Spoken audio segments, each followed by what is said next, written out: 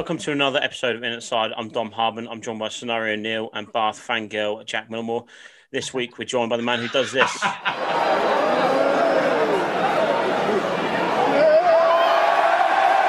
This is Mr. Ollie Barkley. How are you this evening, Ollie? Good, mate. Good, thank you. Getting through end of another very long week. Yeah, agreed. We had a brief chat just before about the lockdown. What have you been doing to keep yourself busy?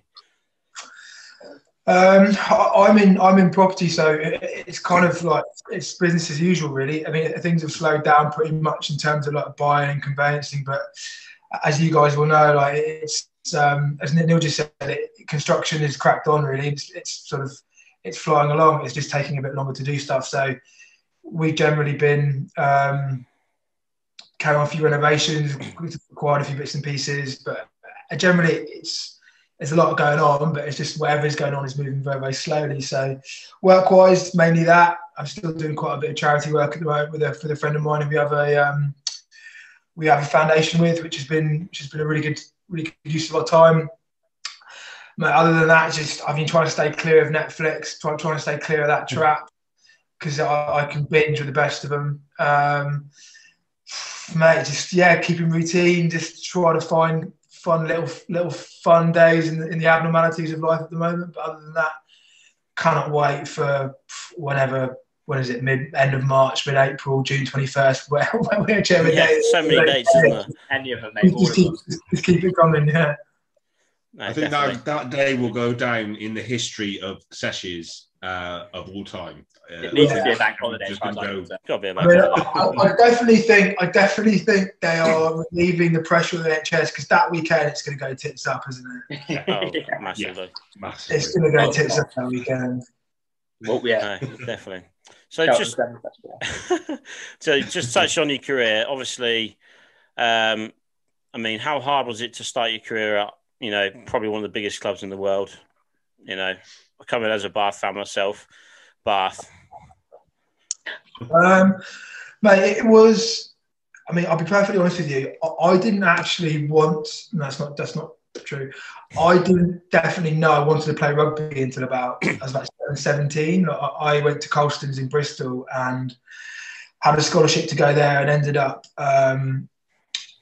being offered like a 3-year contract at Bath when I was in my final year with doing A-levels, and I actually wasn't totally sure I wanted to take it.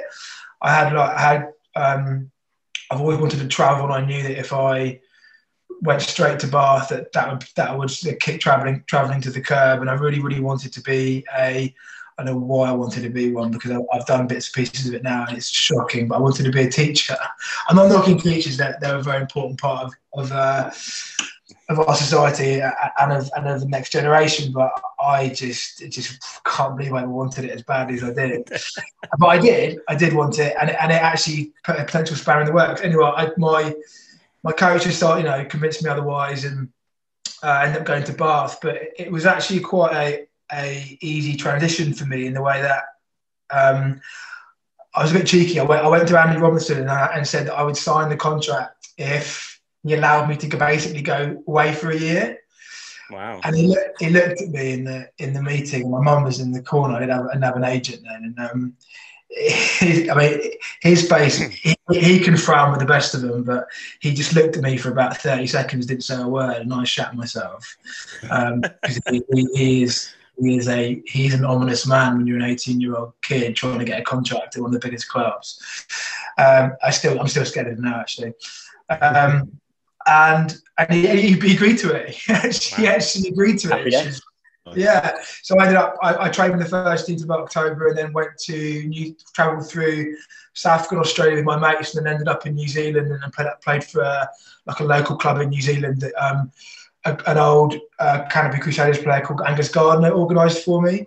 Yep. And then stayed there till June, when I went on the England tour, and then came back to Bath, and then that's when it really started. But the introduction, it was quite nice to sort of go in and then come out, go travelling for a bit, and then come back. It was quite a unique setup, but I'm really grateful they allowed me to do that, because if I hadn't have taken that then, it would have been, the next time I would have been able to do something like that would have been when I retired, which was 3-4 years ago. And obviously, you had an amazing 7 years at Bath. Then you decided you wanted to kick your rugby on a bit and go to a better club and go down the road to Gloucester. What was the decision process there? Neil's a Gloucester fan, as you can probably tell.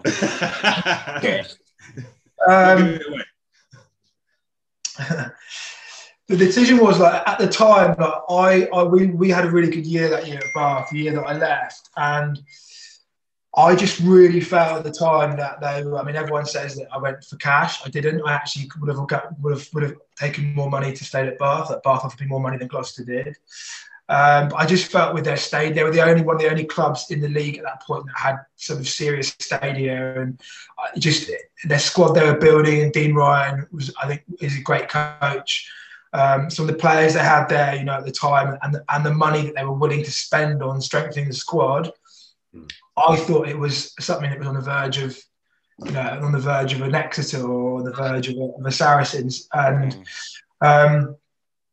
I went there, and in all honesty, I probably didn't.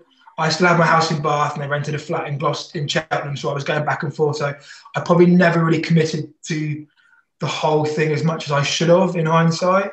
Yeah. And found it really, really difficult. Actually, I found it quite hard. I missed Bath. I love the club there. I love one of the most passionate clubs I've ever played at, let alone been contracted to. And it was a tough year, man. It was a tough year. Like Dean, I know Dean had a really hard year because sadly, the mother of his children passed away in that year, and he found that quite difficult. And then that affected how the squad was managed, the coaches, and I didn't play well as well. Lots of players weren't happy. And it wasn't, as you remember, mate, it wasn't a great year for the club that year. I remember we ended up coming ninth or 10th with like a squad that should only have been one or two, really, the players that we had at that point in time. And still some great mates there, and I will look upon that club and what it has very fondly. But for that, it wasn't a massively enjoyable year from my point of view. But that was never anything to do with the club. I think that was a lot to do with probably I could have stepped into that space a lot more in a far more committed way than I did. And I think the club was, about 11 guys left that year who were in contract. Wow. Which is pretty unique for a club, So there were people that were unhappy there, but a great club, and it's I would always, whenever I see Gloucester winning on the team, in the results list, I always feel a bit happy for them because they're that I know that very well that when the supporters leave that stadium on a Saturday afternoon, if they win or if they lose, it shapes their week. Yeah. And you can only want the best for those sorts of supporters, Yeah. And I'm not sure what's going on at the moment with Cipriani leaving, what's going on, but a great club. I just wish it had gone better for me and the club together. Yeah, definitely. Do you see it? Sorry, just a very quick introduction question. I mean, obviously, Gloucester, I think we're lucky this season. They've announced that obviously no one's going down. I think that's lucky for Gloucester this season. We're having an awful run of events. I mean, we've got a hell of a team. Obviously, we've had Sips leave, things like that. Do you see a lot of other clubs maybe struggling from this, from the situation we're in, or is it just business as normal, really? That's a good question. I'm probably not as involved in the day-to-day running of. I know I still have mates that are at Bath, and I still have a handle that goes on at Bath. But I know that obviously a lot of the clubs at the moment are handling their squads in two bubbles to try and restrict the amount of damage that one collective squad can do if it catches COVID. Yeah. And that brings with it obviously issues and problems. But I think what you managing a squad's hard enough without COVID, let alone for a manager, for a coach, for whoever, for a director of rugby. And I think what you'll probably see now is the teams that are the top two or three will always be okay because they have enough depth there and enough buy-in and confidence to be able to put any 25, 30 players into a first team and then perform to a high level. But I think where you see like the managers really earn their money is in that middle block where they've really got to manage their squad successfully and be a bit brave in places, be smart, have a tremendous amount of foresight. and luck as well. You know, like these guys get injured, you're fucked. So there's no way out of that. So there'll be a lot of luck involved, and I think probably not doing relegation is probably the right decision. I think, given what's going on. Yeah, man, it's Jesus. I said to a mate the other day, like, just rugby or anything really. I was just like, fuck, we're going to look back in people when we're pushing up daisies in 300 years' time. People will look back on this moment we're living through, and it will be one of the most iconic eras in history. We're living through it as adults, which is madness. You know, like look back to how people were living during the war, and we're taking it all in our stride because it's generally what our generation try and do. Yeah. But it's madness to think that there's professional sports and businesses and like living through this time now. It's pretty. When you take a step back from it and you look at it, it's pretty mad. Yeah. It is. Yeah, but in terms of obviously you play for quite a fair few teams now. Obviously Bath, Gloucester, then back to Bath, then Racing Metro, Grenoble, Scarlets, London Welsh. Out of all those teams, I'm going to ask a completely, really hard to answer question now. What's the one game that sticks out still gives you a lump in your throat, still gets the hairs going up on the back of your neck? That's a good question. Club games. I mean, we played some really, really great games at Twickenham with Bath. They're always really special because we always get like 60,000 there.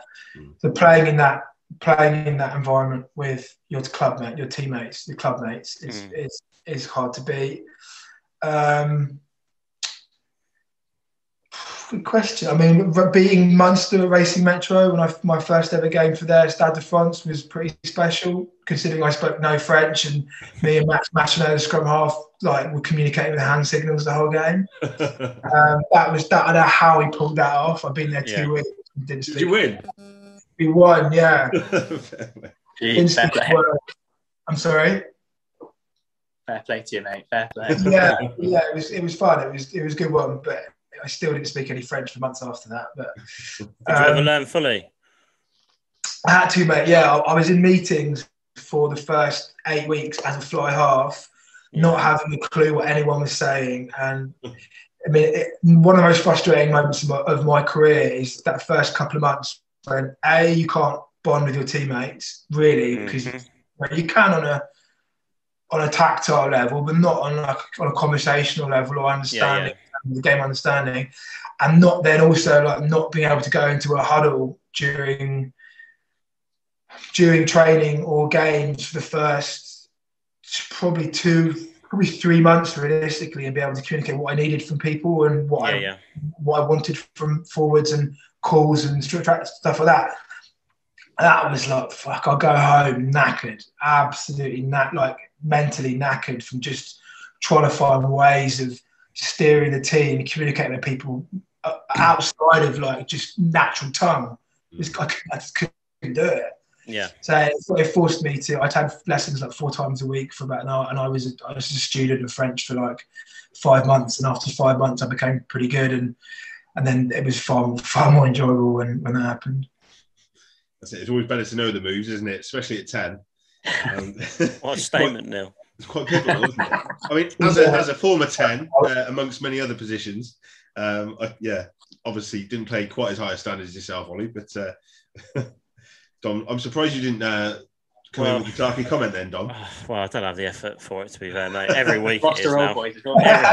Every week. Gloucester Old Boys are going to just shame you on this. But anyway, so from Racing to Grenoble, so what sort of prompts that move? How does we talk to all these different players every week. What sort of prompts a transfer? Like, do they make contact with you, or does your agent put feelers out? Like, what is the process? So, Racing Metro, I was a medical joker, which means I was covering Juan Hernandez, who had a knee injury at the time, and then I had a deal whereby we'd have a conversation at the end of the year, and I would either stay on at an agreed salary or I would leave, but we'd have a conversation again, depending on who wanted what. Yep. I actually would have stayed, but they were buying people in. John Wisniewski was coming back from injury, so there was no place for me there. So I was considering retiring at that point, going back to London and like trying, and then just going into other stuff. And then late doors, Grenoble came in, and Bernard Jackman was down there, the Irish coach, who was great, really good, very, very knowledgeable, learned all his stuff at Leinster, so he had a lot of great systems and processes, pardon me, from there. Sorry, just necked a beer. I do this thing with my mates, and if we're a group, and if comes in the group and someone necks a beer and taps the screen, then everyone's got to do it, and I'm just Also, we should bring it into Dodgers Bar. Yeah.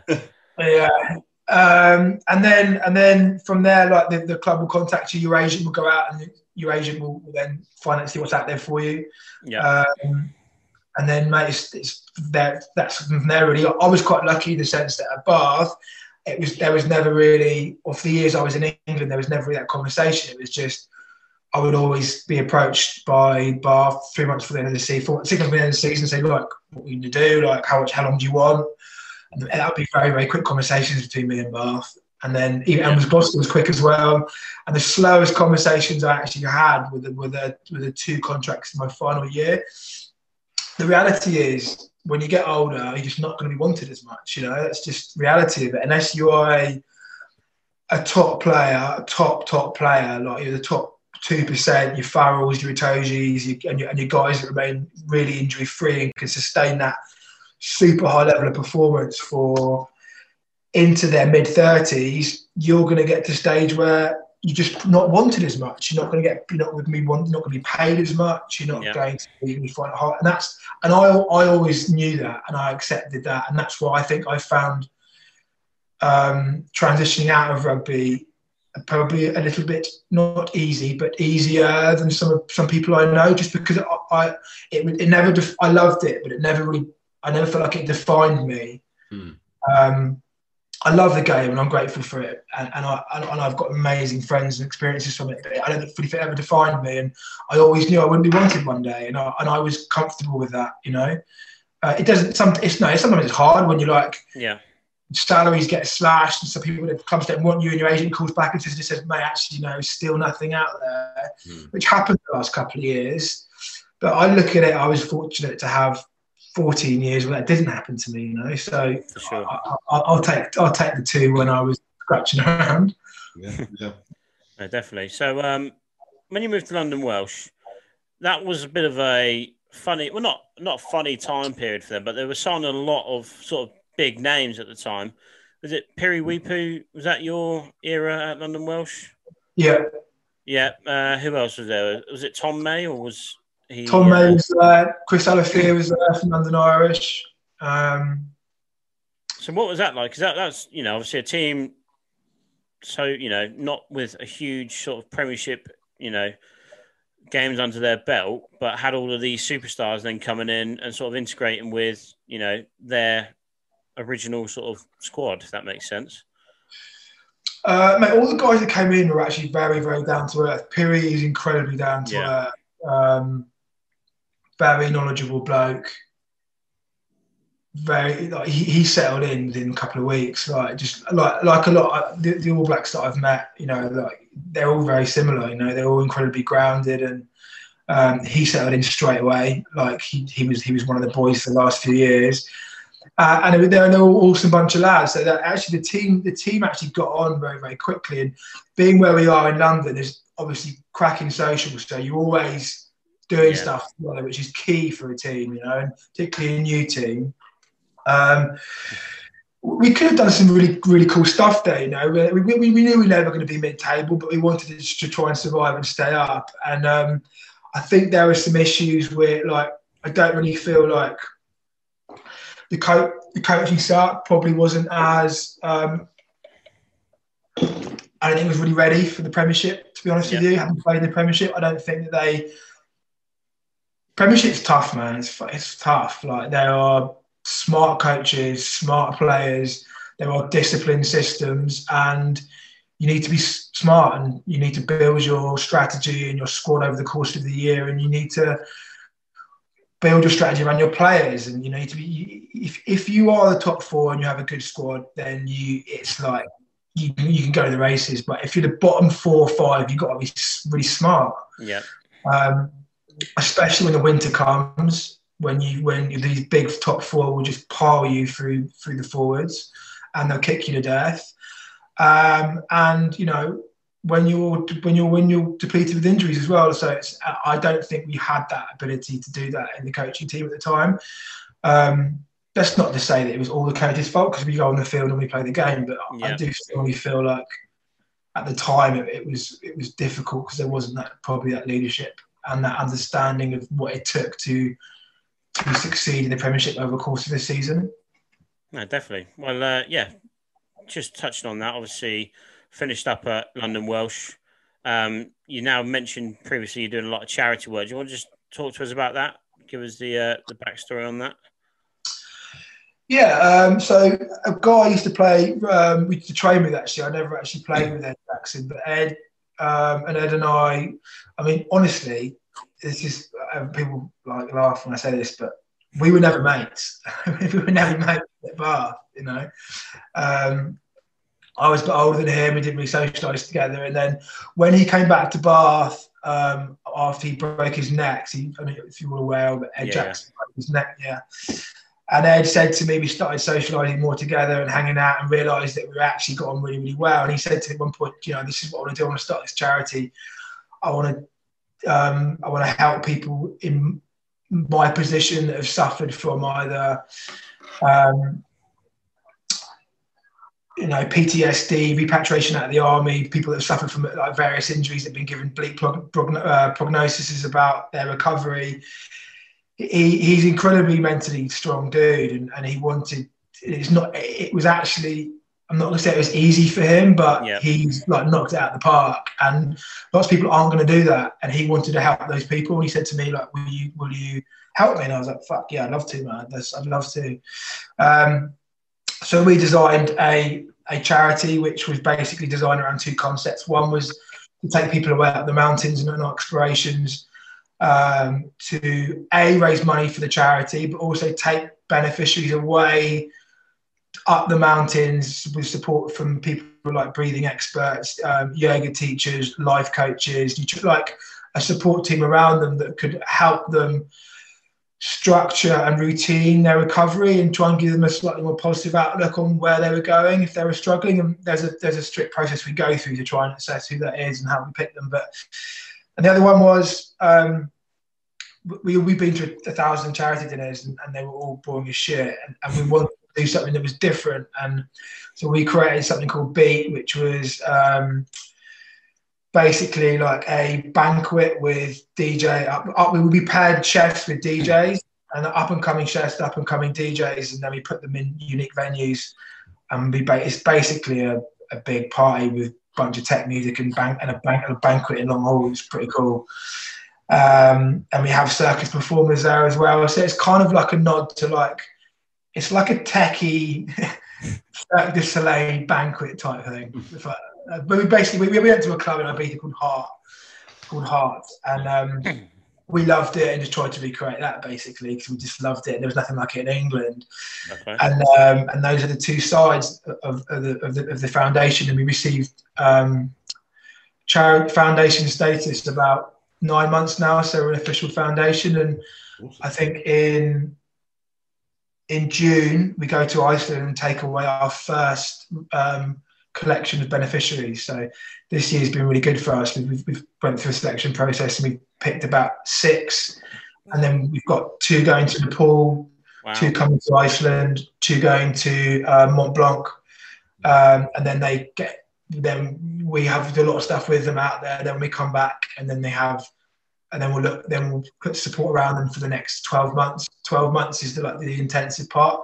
And then they stay in this, I don't want to say system, but they stay in our system for the next 2 years after that. So 3 years in total. Wow.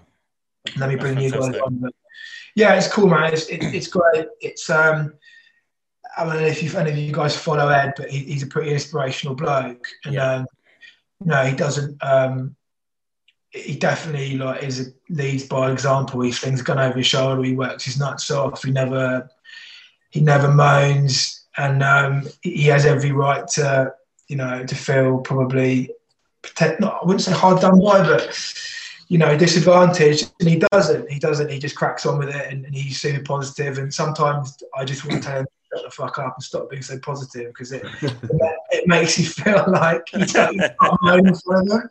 Makes you reflect on yourself. I'm sorry? It makes you reflect on yourself, doesn't it? Think, well, yeah, exactly. Yeah, exactly.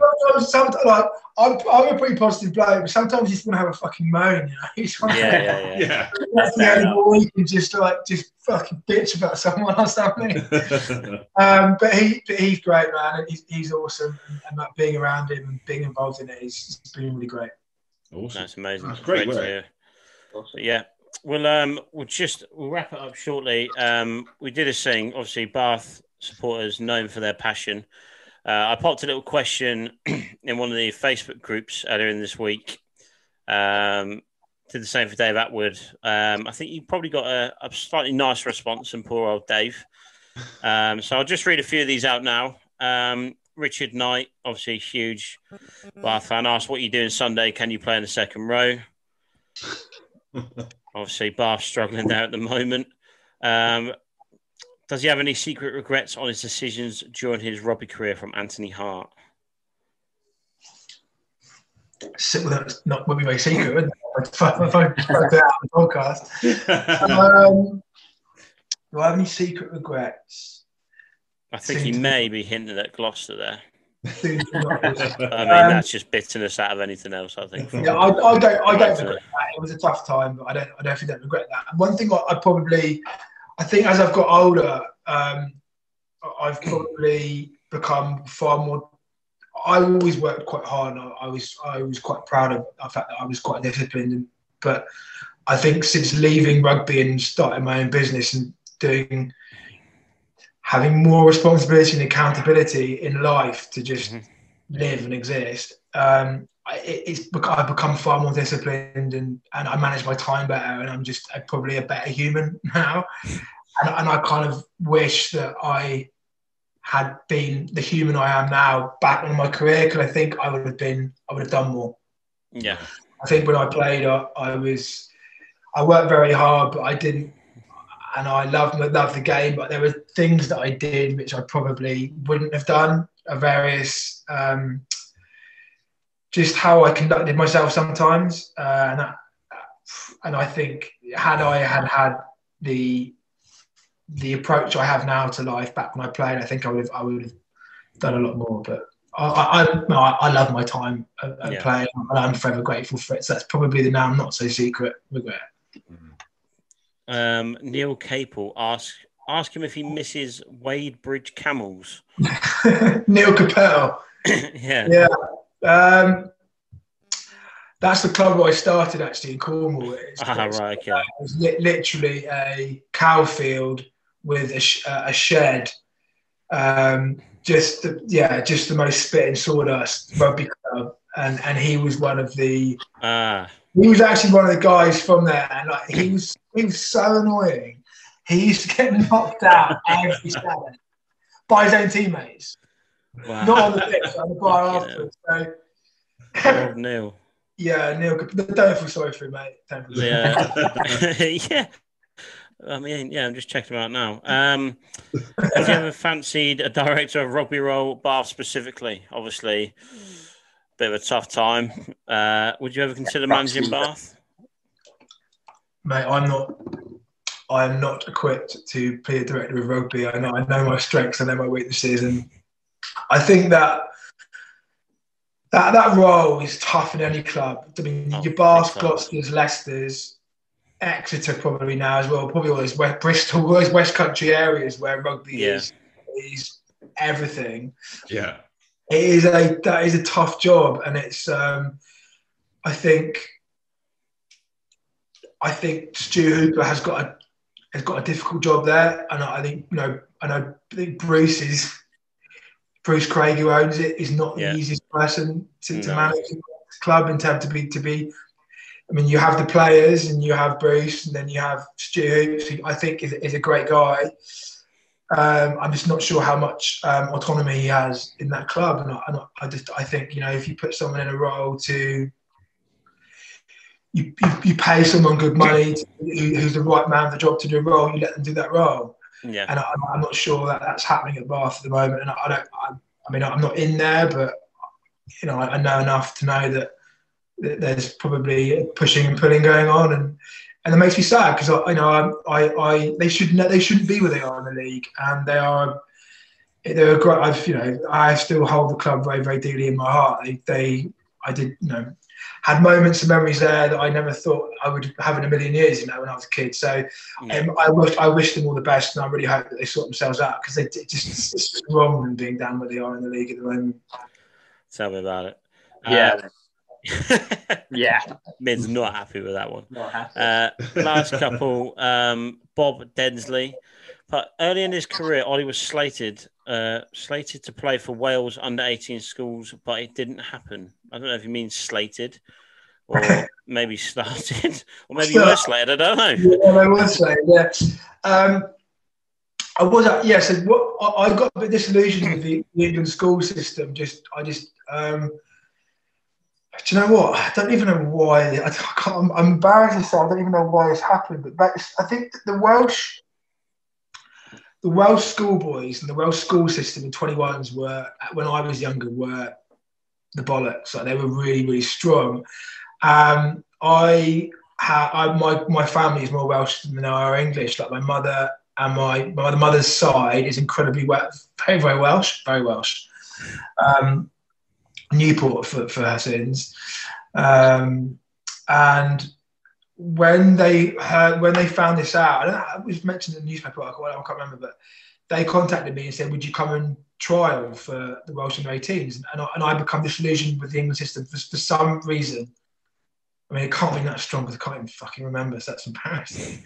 But anyway, I did, and it went quite well. The trial went quite well, and I got to the stage where I was selected to be the Welsh under-18 squad, and then from there, you know, who knows what happened. But I ended up not doing that and playing for England under-18s, and then staying with England under-18s. And then when I went to do my first development session with England, I was like 18 years old, and I was in this development squad with like Lewis Moody, who else? Lewis Moody, Leon Lloyd, a bunch of other guys, and Jamie Noon, all these like young guys. They were older than me. I was like 18 years old, training with the England team, which was mental. And Andy Robinson called me up in the car on the way home and said, you know, what's the crack with this Wales thing? Because obviously once you play for Wales, like the senior team, then that is it. Like, you've got to wait 4 years and there's a bunch of other stuff. So he called me and said, what's the crack with that? Is like, you're going to commit to this?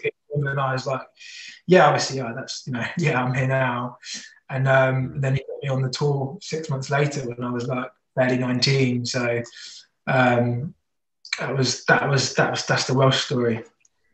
And then obviously the final one, which got a lot of attention.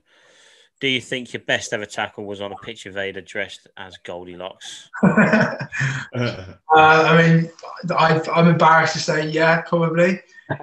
And, there's a few reasons why I'm embarrassed. One was that he didn't even notice. He didn't even see it coming. Yeah, it was a great tackle, to be fair. 2, he was dressed as a chick. And 3, he was pissed out of his face as well.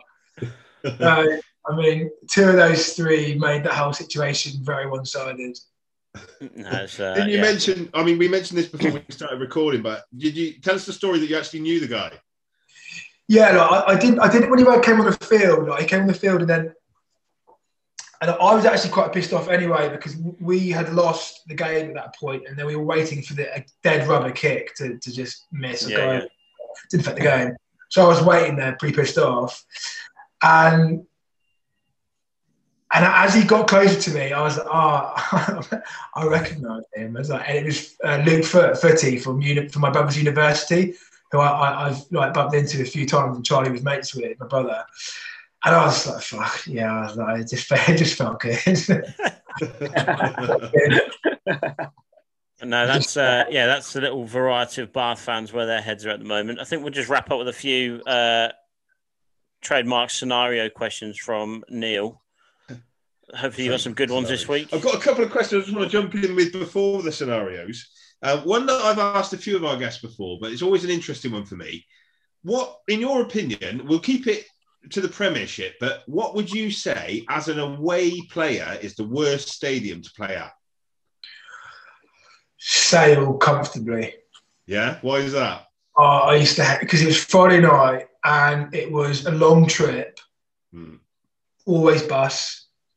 We used to stay at a place called Bredbury Hall usually as well, which was like party central. Nice. So you'd be in there and like, it would just be difficult. And then there'd be night games, you'd be in your room all day, and then you get there and narrow pitch, shitty weather, and they are a physical team, they batter you. Yeah. And, it was just, particularly when you were playing, there's a really mean slope on that pitch. Not the one they're at now, the one at, what was the previous? I forget the name of it. It's the stadium before they play at now. Was very one-sided on the slope. And when you were playing when you were playing up the slope, it was just the nightmare. I can remember a few games there where me and the boys just been like, just get 10 minutes from the end when we weren't going to win, just get pitch. Sale for sure. Yeah, no, fair play. And what about was there any stadiums that you used to go to that the fans used to give you a particularly hard time that you like, used to maybe affect you playing in that sense, or maybe you just switch off as soon as the game starts? I mean, I don't know. Obviously, other than the obvious one, Gloucester. Well, yeah, I don't want to mention it. I mean, I don't know if I mention that I'm a Gloucester fan, but. Yeah, obviously the Shed is I was alluding to, but I mean, are there any other just turn this into the Shed podcast? Yeah, we may as well. But are there any other stadiums where their fans can maybe be make a bit of a difference, like possibly the Shed? Are there any other stadiums that you think the fans may have a big influence? I think Gloucester. Yeah, I mean, that can be quite an intimidating place to play. I think what helps there is that the one side is quite far away. Yeah. That takes a bit of pressure off that side. The Shed side is quite close. I actually quite like playing at Gloucester because of the width, and it's quite open. And so I actually really like going to play there as an away player. I love pitches for width. That negated the issue with the crowd. Yeah, not the issue, but the partisan nature of the Gloucester crowd. Mate, Exeter is a tough place to go because you feel the crowd's intensity as well, and they're a physical team. Even though it's big width, they're a very physical team, and you just feel like their supporters are so behind their team. You really feel it down there that they love their boys and they get behind their boys. And that is difficult to play a team when because they get so much from that. A lot like Bath actually. When Bath are playing well, when we have a good season, the boys are putting it in. Bath, we used to feel that. Really feel that. Whereas some clubs can be quite fair weather, but Exeter, and you definitely feel like their fans are definitely behind them, and that makes a difference. Yeah. No, it's that's always interested me to see what from a player's point of view, obviously. Right. Well, one more question before I jump into a couple of scenarios. Obviously, we've got the Six Nations again coming up on the weekend. Unfortunately, Scotland and France games have been postponed. I just want to get your thoughts on England-Wales and particularly the selection recently and this week, and your thoughts on it. And whether you think, what your thoughts on the game, particularly whether you think we'll win or whether Wales will. Sorry, there's about 6 questions in one there, wasn't there? I have to be brutally honest with you here. I don't watch much rugby anymore. Wow. Okay. So I have not seen the England game, right. And I'll watch tomorrow's game because England Wales is always about it. But so I'm not going to pretend that I know what I'm talking about because I didn't see the game last week. I do know that. Obviously, like I know Farrell's back at 12, and then they put 40 back to 10, haven't they? Which I think there's definitely a case of a few of the Sarries boys struggling because of that lack of weekly intensity that they're not getting, with all due respect to the Championship. And it's tough to do that, to go from a Championship, with one man and his dog, and then go into an international game is difficult. And I think that's probably costing a few of their key players. Mate, I'm afraid that's all I've got in that situation. That's more than I've got. That's what I have to pretend to know about rugby every week. I haven't watched much international rugby. I haven't watched much international rugby. It stops there. No worries. Right. Well, I've got a couple of Dom mentioned predictable scenarios, because we've started this one at the start of lockdown and we've carried on all the way through since we're back in lockdown. Right. You have to be on lockdown with a player you've played with at some point in your career. You're in a 2-bedroom bungalow for 2 weeks. You can't go out at all. People are bringing you food. You have to spend 24 hours a day with this person. Who would make it an absolute living hell, and why?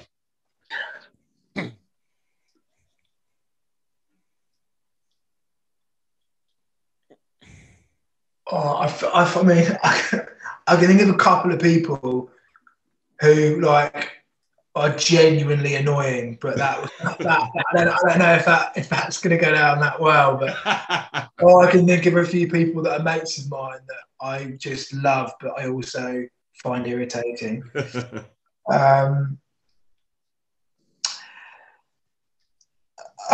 you had Dave Atwood on here? Yeah, we had him on a couple of weeks ago. I love Dave, but he would be up there because he just talks about himself all the time. Does he talk about himself in the third person?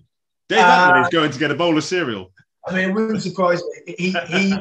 His nickname is Smugwood. Smuggers.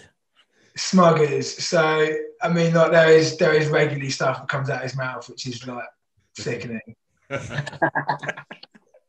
Brilliant. And who would make it a dream? Who could you just have 2 weeks with like that, no problem, and you'd still be best of mates at the end of it? Oh mate, I'm very lucky to say there's a long list. That's good. A lot of great mates. I'm very good friends with David Flatman. He's a funny fucker. He would probably make.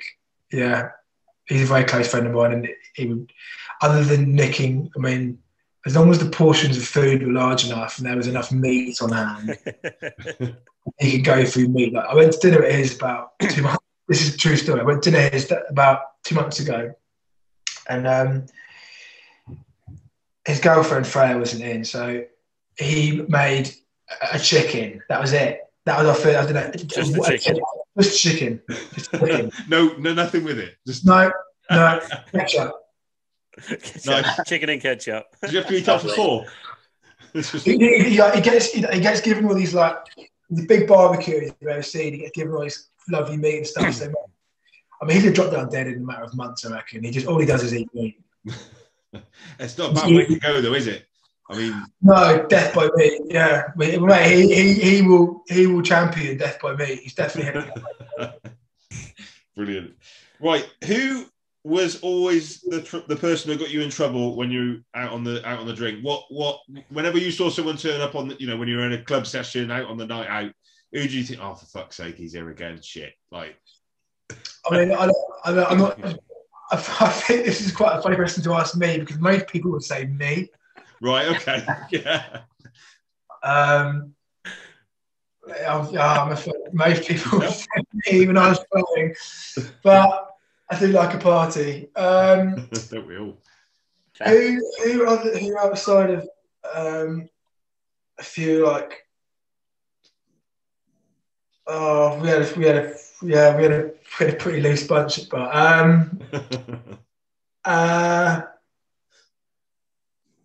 I think I was the worst. Oh God, I think I was the worst. There's a few guys that have alter egos. Right. Oh God, do you know what? Everyone, Michael Littman. Remember Michael Littman? Michael Littman. Oh yeah. If he was out on the pitch, he would go for it, and he was fairly unpredictable. In what way? Give us an example. he did this. He did this thing where he would like. You'd regularly see him with his top off in the club, right? And he'd be this thing where he'd pull out ice, like fresh ice, and chuck it in people's foreheads. So it wasn't hard to find people with like cut foreheads from like fresh ice. He cut my forehead once with this ice, and I saw red. I mean, Jack. Do you remember a guy called Jack Cuthbert? Jack Cuthbert. Jack Cuthbert. Yeah. Jack Cuthbert, mate. He is an handful, but more so than me. Like he has got in some scrapes, and Jack Cuthbert is bad. You have to get us in with Michael Littman. We've been trying to get him on for a while, but he keeps ignoring my WhatsApps. Mate, You haven't abused him on Twitter in the past, have you, Dom? Nah, not me, mate. Right. Well, one final. Two more. Sorry. What is the worst initiation you've either done or seen? Oh. That's a tasty one. You can call the fifth on any of these. Obviously, I'm getting a bit fruity. I mean, done never that bad for me. Like I did like.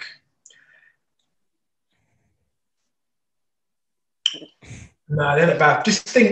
Nothing bad for me. Nothing bad that I would even waste time mentioning on here of like me. But like when we used to do the end of year Super Sunday, and we were allowed to do them at the club. So we did them in the players' part of the club, and I used to organise them with a couple of the old lads.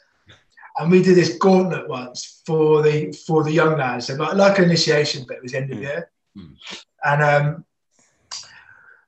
we would put Alcopop, usually something really flat like a Guinness or a bitter, on every line of the pitch. So you go off, and they'd race, and they'd go like WKD, Guinness, WKD, bitter, WKD, pint of water. And they'd have to neck them, and then they'd come back.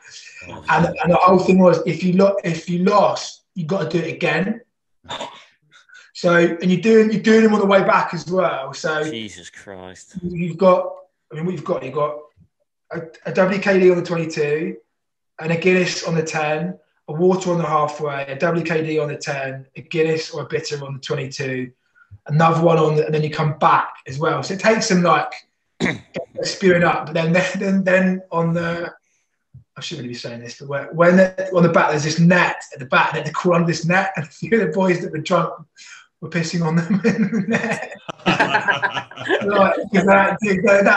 was like the, oh god, that was the like, what's that thing that they call that thing in Argentina, that salt course they do? Oh god, I know. like Total Wipeout.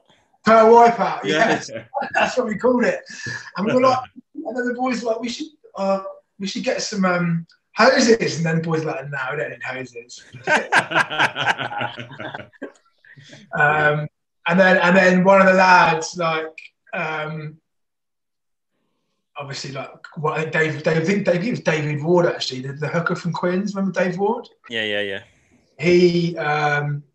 He lost, did it again, and he was game over, man. Really, he was bad. Oh dear, not good. Right, one final one from me.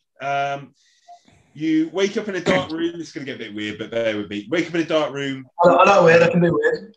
Excellent. It might not be weird enough. I don't know. I was told it wasn't weird enough. Wake up in a dark room. You hear a little squeaking from the corner, and it's that little scary fucker from Saw cycling in, saying, "Want to play a game?" On the table, you've got 20 pints of Guinness, 20 pints of lager, 20 vodka lime and sodas. I don't know why that was the first one that comes to my mind, and 50 Jaegers. You've got 2 hours to get through them, and you've got to pick 2 players to do it with. Who'd you choose? I mean, based off what you've said, that just sounds like you just do that on your own, mate. Oh yeah, one man army. Yeah. There's a few. Andy Beattie, big back row from Bath. He can put on the piss. Another guy is John Davis, the Welsh centre. Yeah. He can tuck away some piss for a back. For a back. Andy Beattie and Jonathan Davis. Yeah. Strong. Fox. Fair play. Well, thank you very much for coming on, Ollie. Much appreciated for giving up your lockdown Friday night. And I imagine you'll be back on the virtual slash as soon as you get off this. Mate, I think I have a few beers tonight for sure. Fair play. Well, thanks again, and hope we can catch you soon. Yeah, thanks for having me, boys. Have a good weekend. Cheers. You too. Thanks, mate. Thank you very much. Bye bye.